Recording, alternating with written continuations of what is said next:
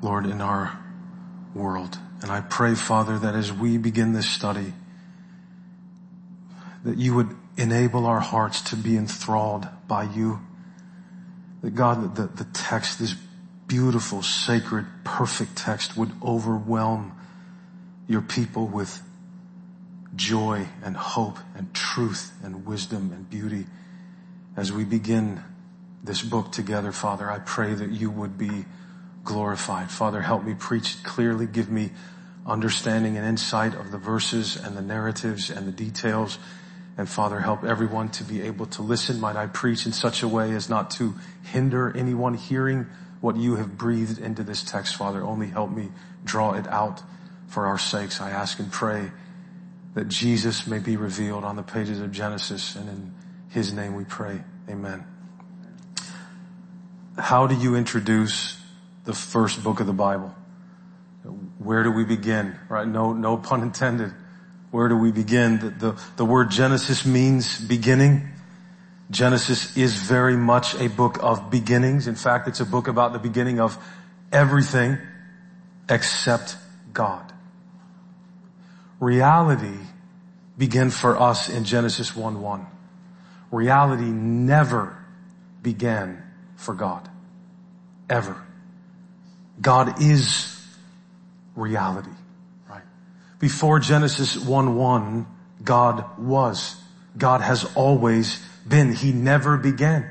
Our minds cannot fathom that. Before there were angels, before there were seraphim, cherubim, before anything, there was God existing perfectly as one God in three persons. That's the best way we know how to make sense of what we see. Father, Son, and Holy Spirit. He was infinitely glorious, infinitely powerful, infinitely beautiful, infinitely wise, infinitely sovereign, infinitely majestic. He lacked nothing. He needed nothing. He was, and then he created the world.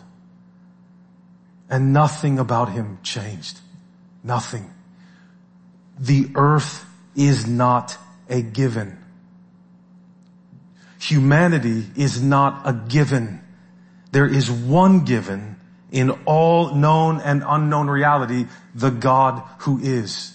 Genesis is a book about God, a God of whom we find in its pages is a God of plan and promise, of design and covenant, of work and word. And I believe the revelation that God is working out a specific plan that he means to accomplish through his promises, his covenants, is the central unifying theme of the first book of the Bible. Who this God is, however, demands us to start a study on Genesis in the time, if we can call it that, before Genesis even started. Okay? So to introduce Genesis, I hope properly, we have to go back to the time before time. We have to go back to before God created the world. We have to go back before the foundation of the world, because as Scripture unfolds, certain things that relate to us that are true were settled even then. We're given a picture in Scripture of what this God is like that must inform, that's meant to inform our understanding of creation. There's furniture, so to speak, that we need in our minds before we ever read the first verse of the Bible, because the first verse is not the beginning of God. The first verse is the beginning of us, of you and me. Who is this God in Genesis 1:1? In John 17:24, before the foundation of this world, God the Father was loving God the Son. There was active, loving communion within the Godhead. No deficiency in him before the world was ever made. In Acts 15:18, we read that known to this God from all eternity are his works. Before he ever created a single thing, God had every single thing he was going to accomplish already settled and known, even how he was going to do it in his infinitely holy and wise mind. Those works were even then as good as done in Hebrews 4:3. In Matthew 13:35, there were secrets he was hiding about himself as he created that he would reveal one day in the person of his Son, Jesus Christ. And that Son, the second person of this eternal Holy Trinity, was in the creating mind of this God, a lamb already foreordained to be slain in 1 Peter 1:19 and 20. Before mankind was ever created or had fallen, the Son of God was foreordained to be slain for us. Before God created, in Genesis 1:1, in Revelation 13:8 and 17:8, the names of those he would save by his sacrifice were already written in the book of life. From heaven, God would send this lamb to pursue them like a shepherd goes after his sheep. That was settled and provided for before Genesis 1:1. In 2 Timothy 1:9, God had already purposed to give us his grace in this Son before time even began, Paul says. In Matthew 25:34-40, before the foundation of the world, Jesus says, the kingdom of God has already been prepared for his people. In Ephesians 1:3-6, before the foundation of the world, yet again, he has already chosen us in his Son. And then, beloved, then he created the heavens and the earth. All that at least was true and settled before God even made a single atom. So, beloved, we come into Genesis 1:1 knowing that the God who created the heavens and the earth is a sovereign, gracious, all-wise, all-powerful God whose explicit intention is to save sinners. Everything revealed to us about the God who is before the world even existed, all the things that are revealed about who he is before he created, revolve completely around his plan to save fallen people and his power to accomplish it with the promises he has already made. The world created in Genesis 1:1, our world, was created by the God who is, with the plan to save sinners by his grace in his Son, Jesus Christ, and to accomplish that salvation through his desire and ability to keep the promise he makes to do so. And one last thing before we head into Genesis 1:1 for us to write on our hearts is this. The agent of the creation we are about to read, the one doing the creating work, is the Lamb foreordained to do the saving by his sacrificial death, the Lord Jesus Christ. The Word of God that creates the world is a person, the second person of the Godhead, Jesus Christ himself. John 1:1-5 illuminates this beginning in Genesis 1:1 just a little bit more for us when it reads the same way. In the beginning, that is, this beginning, was the Word, and the Word was with God, and the Word was God. He was in the beginning with God. All things were made through him, and without him was not anything made that was made. In him was life, and that life was the light of men. The light shines in the darkness, and the darkness has not overcome it. So, beloved, in the beginning, that God specifically created the heavens and the earth. The earth was without form and void, and darkness was over the face of the deep, and the Spirit of God was hovering over the face of the waters. The Bible begins with the assumption that there is a God, right? It's not even a question. That's the default assumption that begins human history, the existence of God. That's the background for everything. There's no explanation of God here. There's no argument for his existence. He existed, then he created. That's what verse 1 establishes. God created everything. What follows is the story of how he did it. The scriptures present a linear history on a line of how the world came into existence. There's a movement in the text from inception to completion, right? There's a single foundation to human history. There's an order. There's a direction. There's a design. What I think Moses has written here stands in complete contrast to other Near Eastern cultures at this time that were writing origins of the world and creation and things like this. The Bible differs completely from them. In those there are chaos, disorder, and the result of chaos and disorder, the result of all that mess is a planet or humanity as we know it. Genesis paints the beginning of human history as the result of God's work that unfolds according to God's plan. God is the creator. He is the author. He is the cause. Never forget this. When you're tempted to question God, as we all are, in derisive ways, we get angry, we question in unbelief why He is the way that He is, or why things go the way they go, or work the way that they do. And you and I are an effect, beloved. We are not a cause. We are the effect in that equation. We have zero rights. Zero. When it comes to telling God what He has to be like. That's insane, right? Anything we read about God that is hard to understand or to accept, where are you going to take Him to court? Right? We are an effect. He was first. He made us. We came later. Everything about Him was set before we were ever on the scene. The book of Genesis was, I think, written by Moses. That's the most likely option, probably. And there are reasons it's the most likely option. Significant ones, but probably written sometime during the wilderness wanderings of Israel, maybe during the final years of Moses' life as they're getting ready to enter, or as he thought between 1446, 1406 BC, somewhere in there. Genesis would have most likely been updated within Israel as time went on and connections were made that, that was Moab, that was Edom, right? Those things could have been updated without doing any damage to the text in order to provide the necessary background Israel needed to grasp God's purpose for them, right? Moses goes all the way back to the beginning, but also to grasp His ultimate purpose for the world, right? The storyline of the Bible as a whole. The faith of God's people in this world begins when God is our primary point of reference for our entire existence. Right? We can only understand the world through the lens of the God who made it. So that's where Scripture begins. God is not His creation. It's separate from Him. He has the priority over it. God is primary. We are secondary. And the earth God created first was without form and void.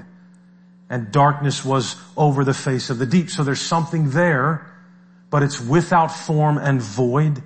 Darkness is over the face of the deep. So nothing existed, and then God made the earth.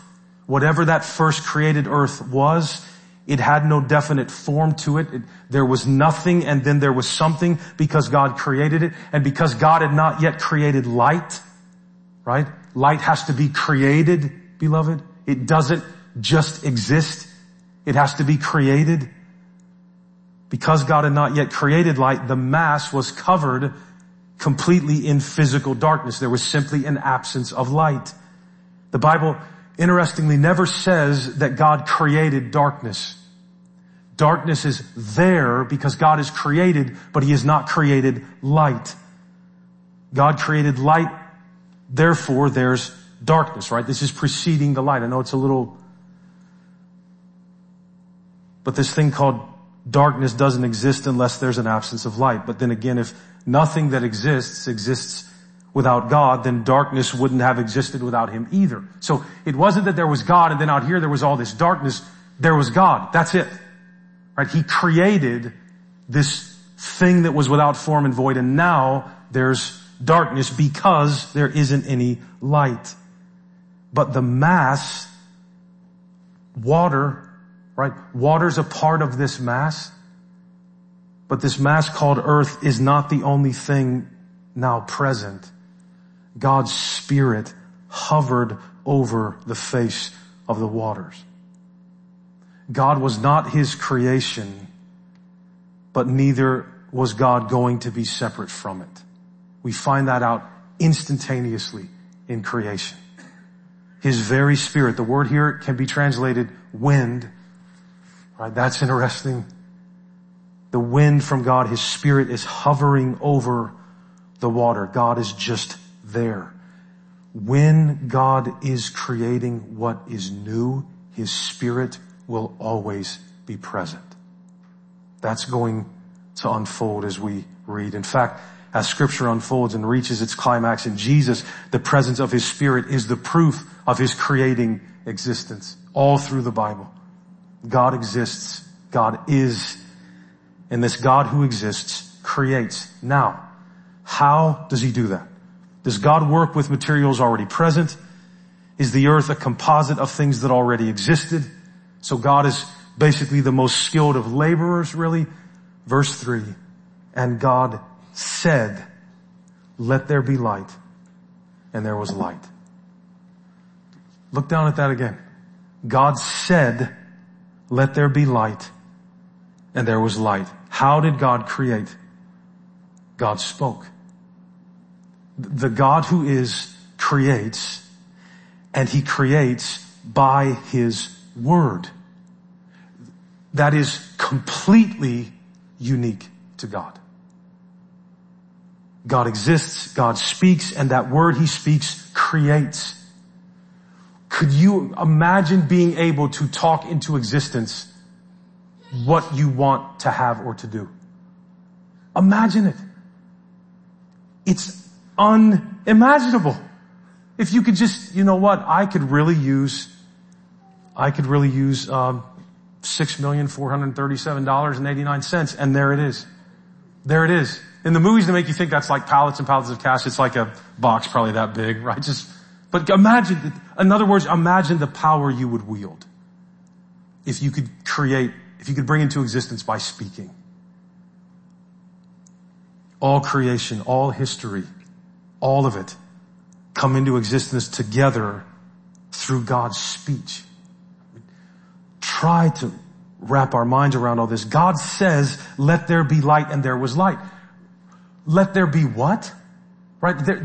You understand that God creates light. It's not like light exists and he says, I want it to show up here. It doesn't exist. It's not a thing.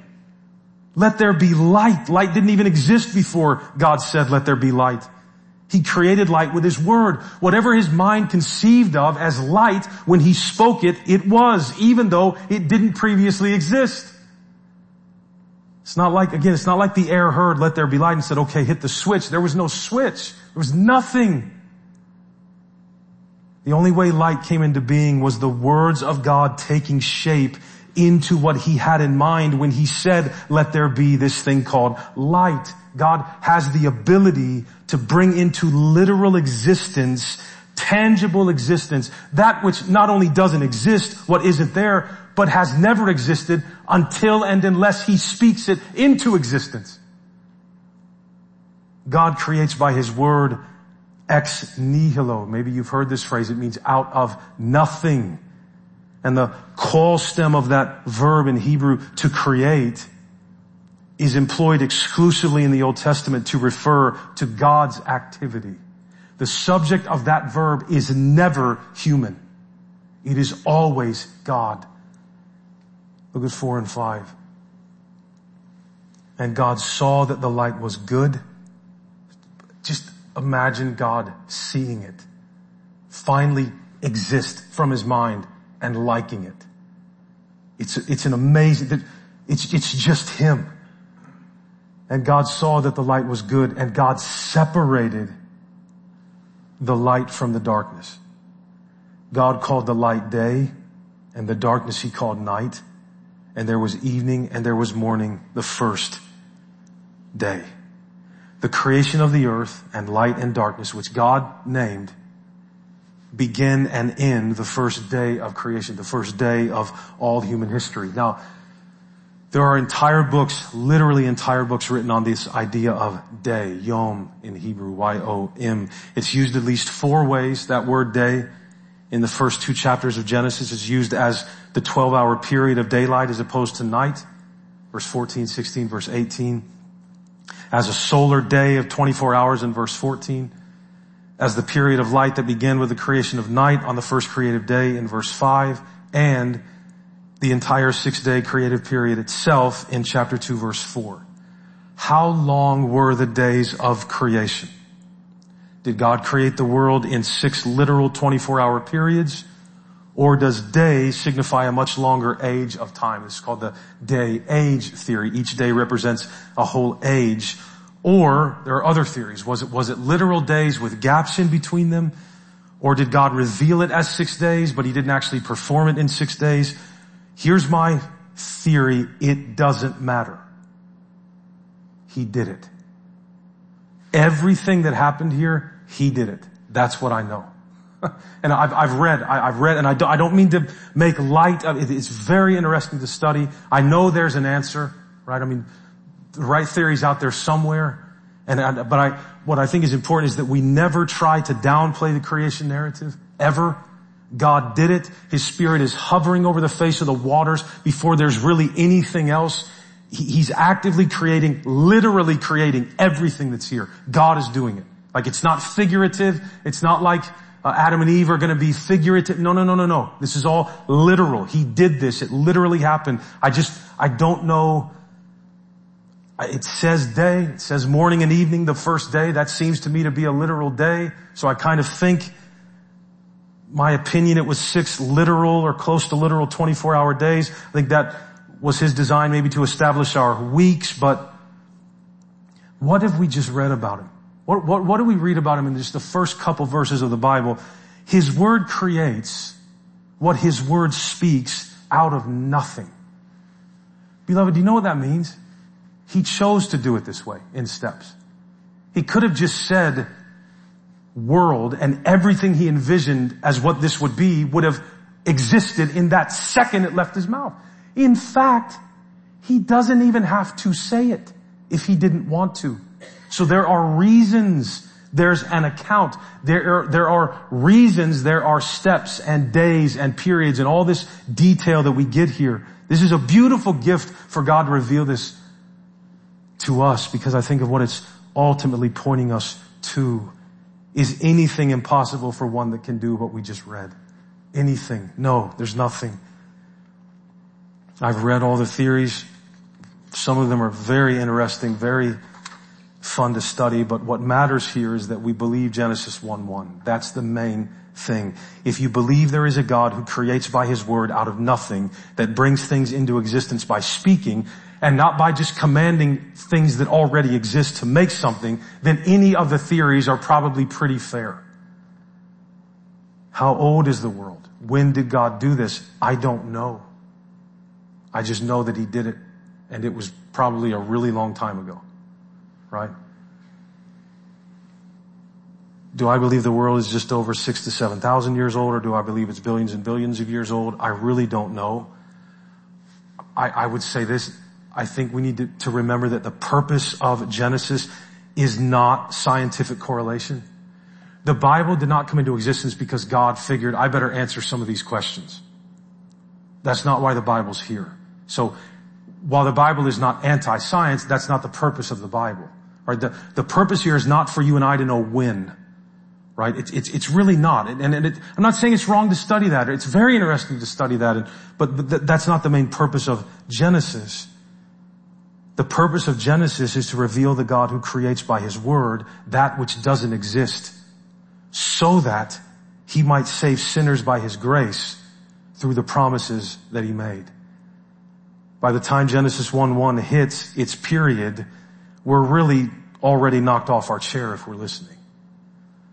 By the time we hit the end of verse 3, it's hard to breathe if we're hearing the text. How do I explain the age of the earth by means of carbon dating and things like that? That it's, that says it's billions and billions of years old. Maybe it is. I don't care. Right?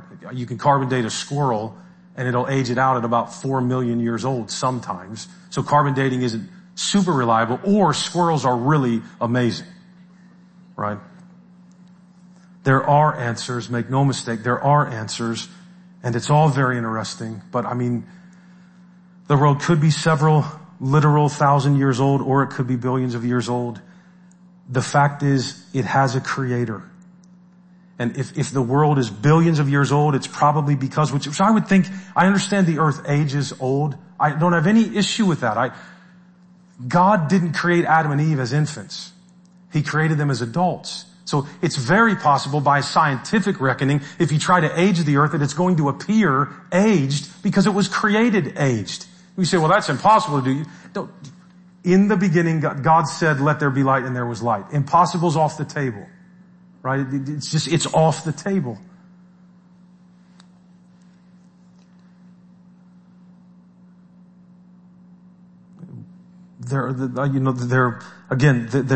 this is where the debates begin. This is where the rubber meets the road. If you say that you believe the Bible and you believe the Word of God and you believe it's true and you believe the Word of His Son and you believe in Him, this is where the battles will often begin, is the creation account. Because I had a dear relative of mine, a nephew I care very much for, his big question to me, the question he would always push is, the flood is geologically impossible. He would say that to me all the time. And I would say, it doesn't matter. Maybe it is. We're not talking about geology. We're not talking about that. I believe that God said, let there be light, and there was light. He can flood the world. Right? That should be again, the problem is not, intent is prior to content. God has already been denied and disdained when we start to say, well, it's geologically impossible. We're not even listening, right? We're not even listening. And it's in one sense, I want to be careful here because we're all absolutely responsible. In one sense, it's not his fault in that he can't believe that when he reads it, unless something happens. And we just read about what happens that enables us to believe it, but we'll get to that. I believe God creates by His Word out of nothing and causes to exist that which previously did not. Is there such a thing as geology and teleology and all these things? Absolutely. But science is not the enemy of creation or God or the Bible. It's just that it's when science, along with any other data or theory, is used to disprove the existence of God and the creation account, that it becomes a problem.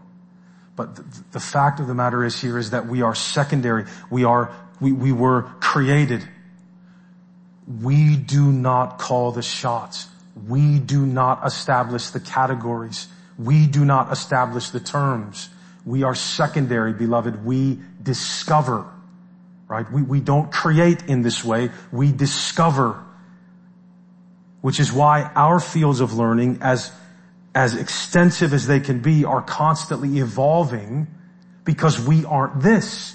We can't create reality out of nothing. So our ability to comprehend is always limited by the fact that we are not origins, right? We are secondary. God calls the light He made good. He does not call the darkness that is the result of its absence good, right? And notice He separates them instantly.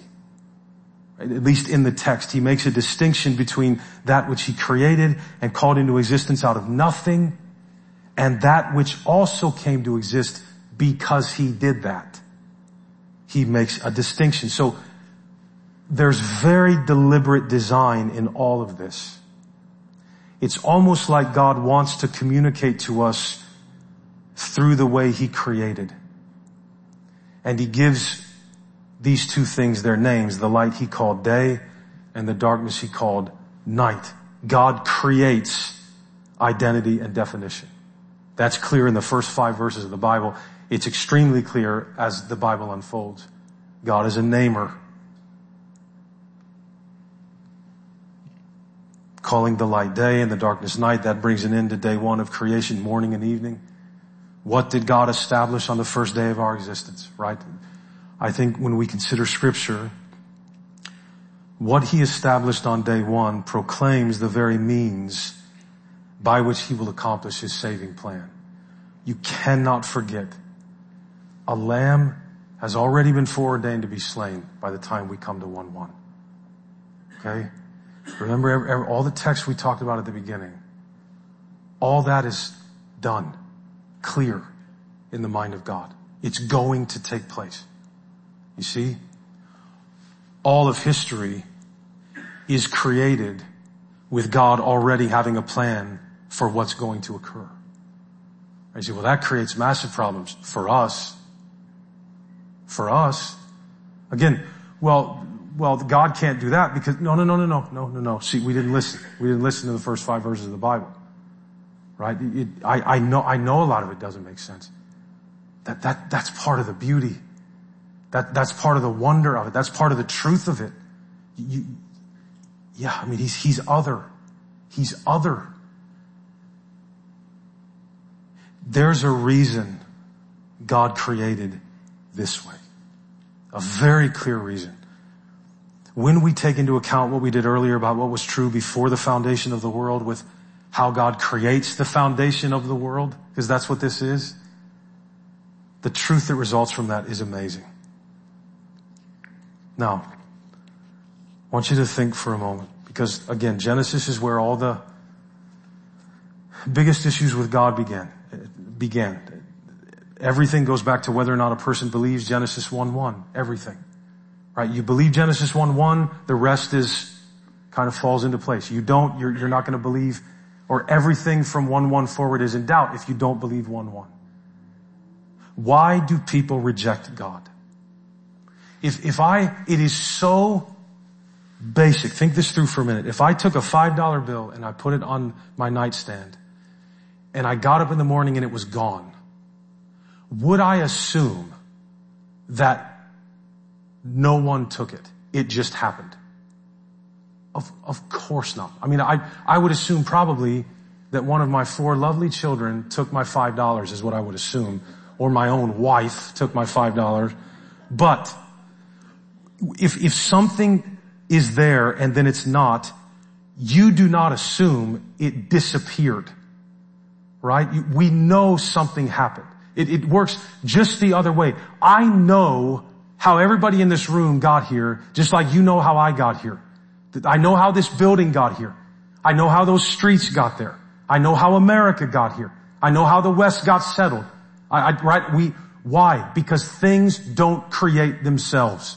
So you would think, wouldn't you, that at the very least what every human being could admit just by having a brain is that, there has to be a maker if there are things, but that is the last thing most people believe now. Why? Why does it start there?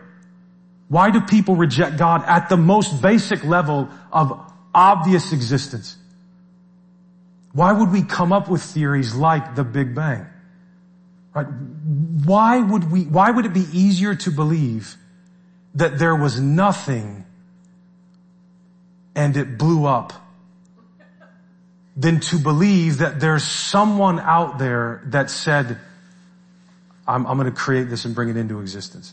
Both are hard to understand and hard, but one at least is rational. The other is crazy. Why do people believe it? Because that's what the evidence supports? No. The evidence does not support that. Why do people reject God? Why won't they believe in His Son as their Savior? Beloved, it is ultimately not anything to do with geological or biological or scientific questions or contradictions. It's not ultimately because creation out of nothing can't be sufficiently tested in a lab.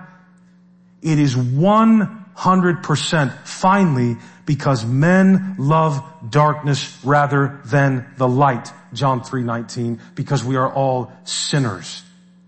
When Jesus talks that way, it's Genesis 1 language, darkness and light. There is a sin problem. There's a darkness problem that precedes our ability and willingness to believe the truth being presented to us from God. We are born lightless and void inside. That's how we're conceived. That's how we're created. There's nothing here that God can work with to make us into His child. There's nothing. We are, spiritually speaking, nihilo, nothing. Well, that darkness that's inside of everyone makes it even more urgent now for us to believe and worship the God who is, because in these last days, we're not in the first days anymore. In these last days, this God has spoken to us in the person of His Son. So now believing in Him is even more urgent. Acts 17 talks about this. There was a time when somehow in God's reckoning, He allowed the nations to do what they did because His Son had not yet been offered up. Well, now the Son has been offered up. It's different. This creating Word has become a literal person and walked among us. That Lamb that was foreordained to be slain from the foundation of the world, He has been slain now.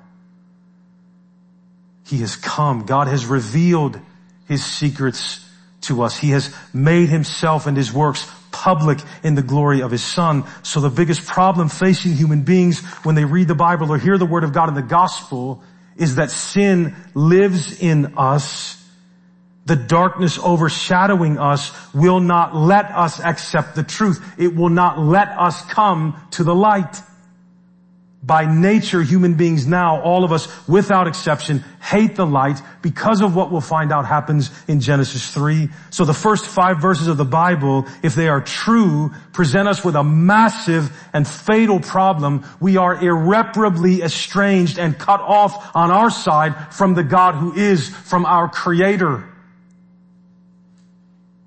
We are without form and void spiritually. There is only darkness. There is no light. How in the world will we ever be saved then if God has separated light and darkness and they cannot mix? Beloved, how do we think people get saved? Have you ever thought about this? If the Scripture reveals that we're unable to change our hearts to love and to worship God, right? Then how do people get saved? Jeremiah 13:23, John 6:44, Romans 8:7, 1 Corinthians 2:14. We can't come to Him. We love the darkness, therefore we don't come. How did we get saved then? How did any of us ever come to Christ? Because of what we learn in the first 5 verses of the Bible. A pattern is established here.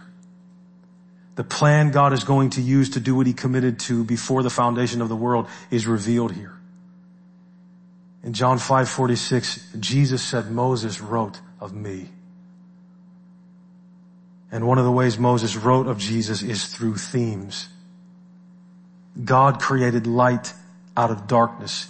He created where before He spoke there was nothing. Beloved, that's not just about the means of creation. It's ultimately, according to the Bible, about how God saves sinners. Did you know that?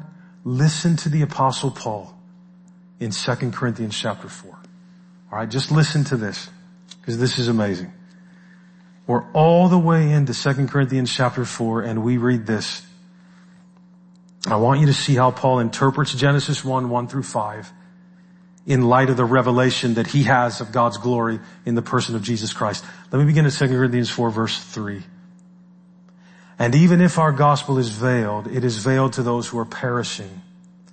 In their case, the God of this world has blinded the minds of the unbelievers to keep them from seeing what?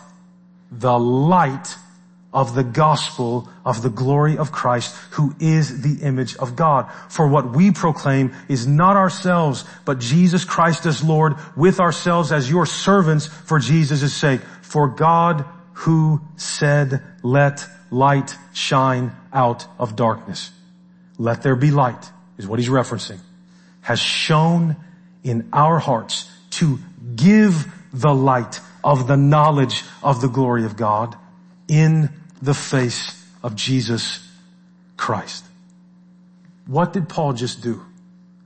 Paul likens the heart of those who are blinded by the devil so that they cannot see the glory of Christ to what?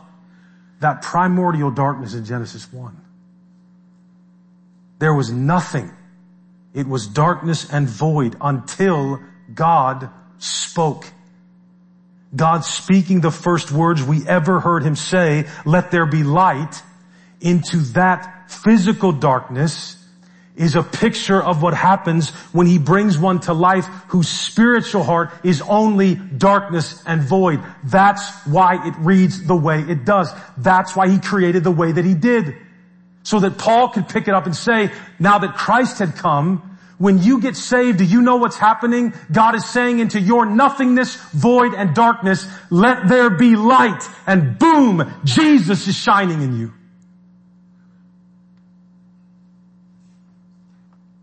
This is how people get saved. God creates life in them out of nothing in them. He just creates it. It's not like you have 7% good and God injects the other 93% and you're good to go. There's nothing. Nothing is going to happen. Nothing. But this God creates out of nothing with His Word. And who is this Word? It is Christ. We contribute nothing. We have nothing to produce from ourselves, that which is pleasing to God. We only have darkness. God gives, notice that, gives because it's not there, the light of the knowledge of His glory to us in the face of Jesus Christ. In His Word, He gives light. He says, let there be light into the nothingness of our dead, void, and darkened souls. And what does God's Word do? It creates faith, beloved, in you. That's why the Bible calls Him in Hebrews the author of our faith. Like He did it. He wrote it in me. When God proclaims His incarnated Word, Jesus, into our souls through the gospel, there is light. There is faith. We believe. He creates salvation. He creates belief in Him where there was nothing but rejection of Him before. Have you ever thought, how do we explain that? You'd be sitting in a crowded room and of 400 people and 2 people respond to the call of the gospel. Is the difference in them? Never. The difference is never in the person. Or we could take credit for our salvation, and we know better than that. That would be like us taking credit for our existence. And what is the most fundamental rejection of God? That we claim we made ourselves. It's like claiming you saved yourself. This is how God is going to save the people that belong to Him before the foundation of the world. He's going to create belief in them through Jesus Christ in the same way He created literal light out of literal darkness. It's all a picture of what He's going to do in the soul of those He saves. His Word creates the world, and that same Word creates salvation when He shines into the darkness in our hearts. That's when we believe. So the plan, the how of how God is going to redeem sinners is given to us in the first 5 verses of the Bible. God is showing us what He is going to do and how He is going to do it. The God who said, let there be light in creation, says, let there be light in salvation, so that His plan and promise from before the foundation of the world will be accomplished. In the first 5 verses of Scripture, the reality of the God who is, of His Word, His power, His grace, and His salvation are made known to His people. There's a group I really like, I guess you could call them a group. I think one guy sings, but they're called Sleeping at Last, and they have a song called Uneven Odds with this great line in it. He says, darkness exists to make light truly count. I like that attempt at an explanation of it.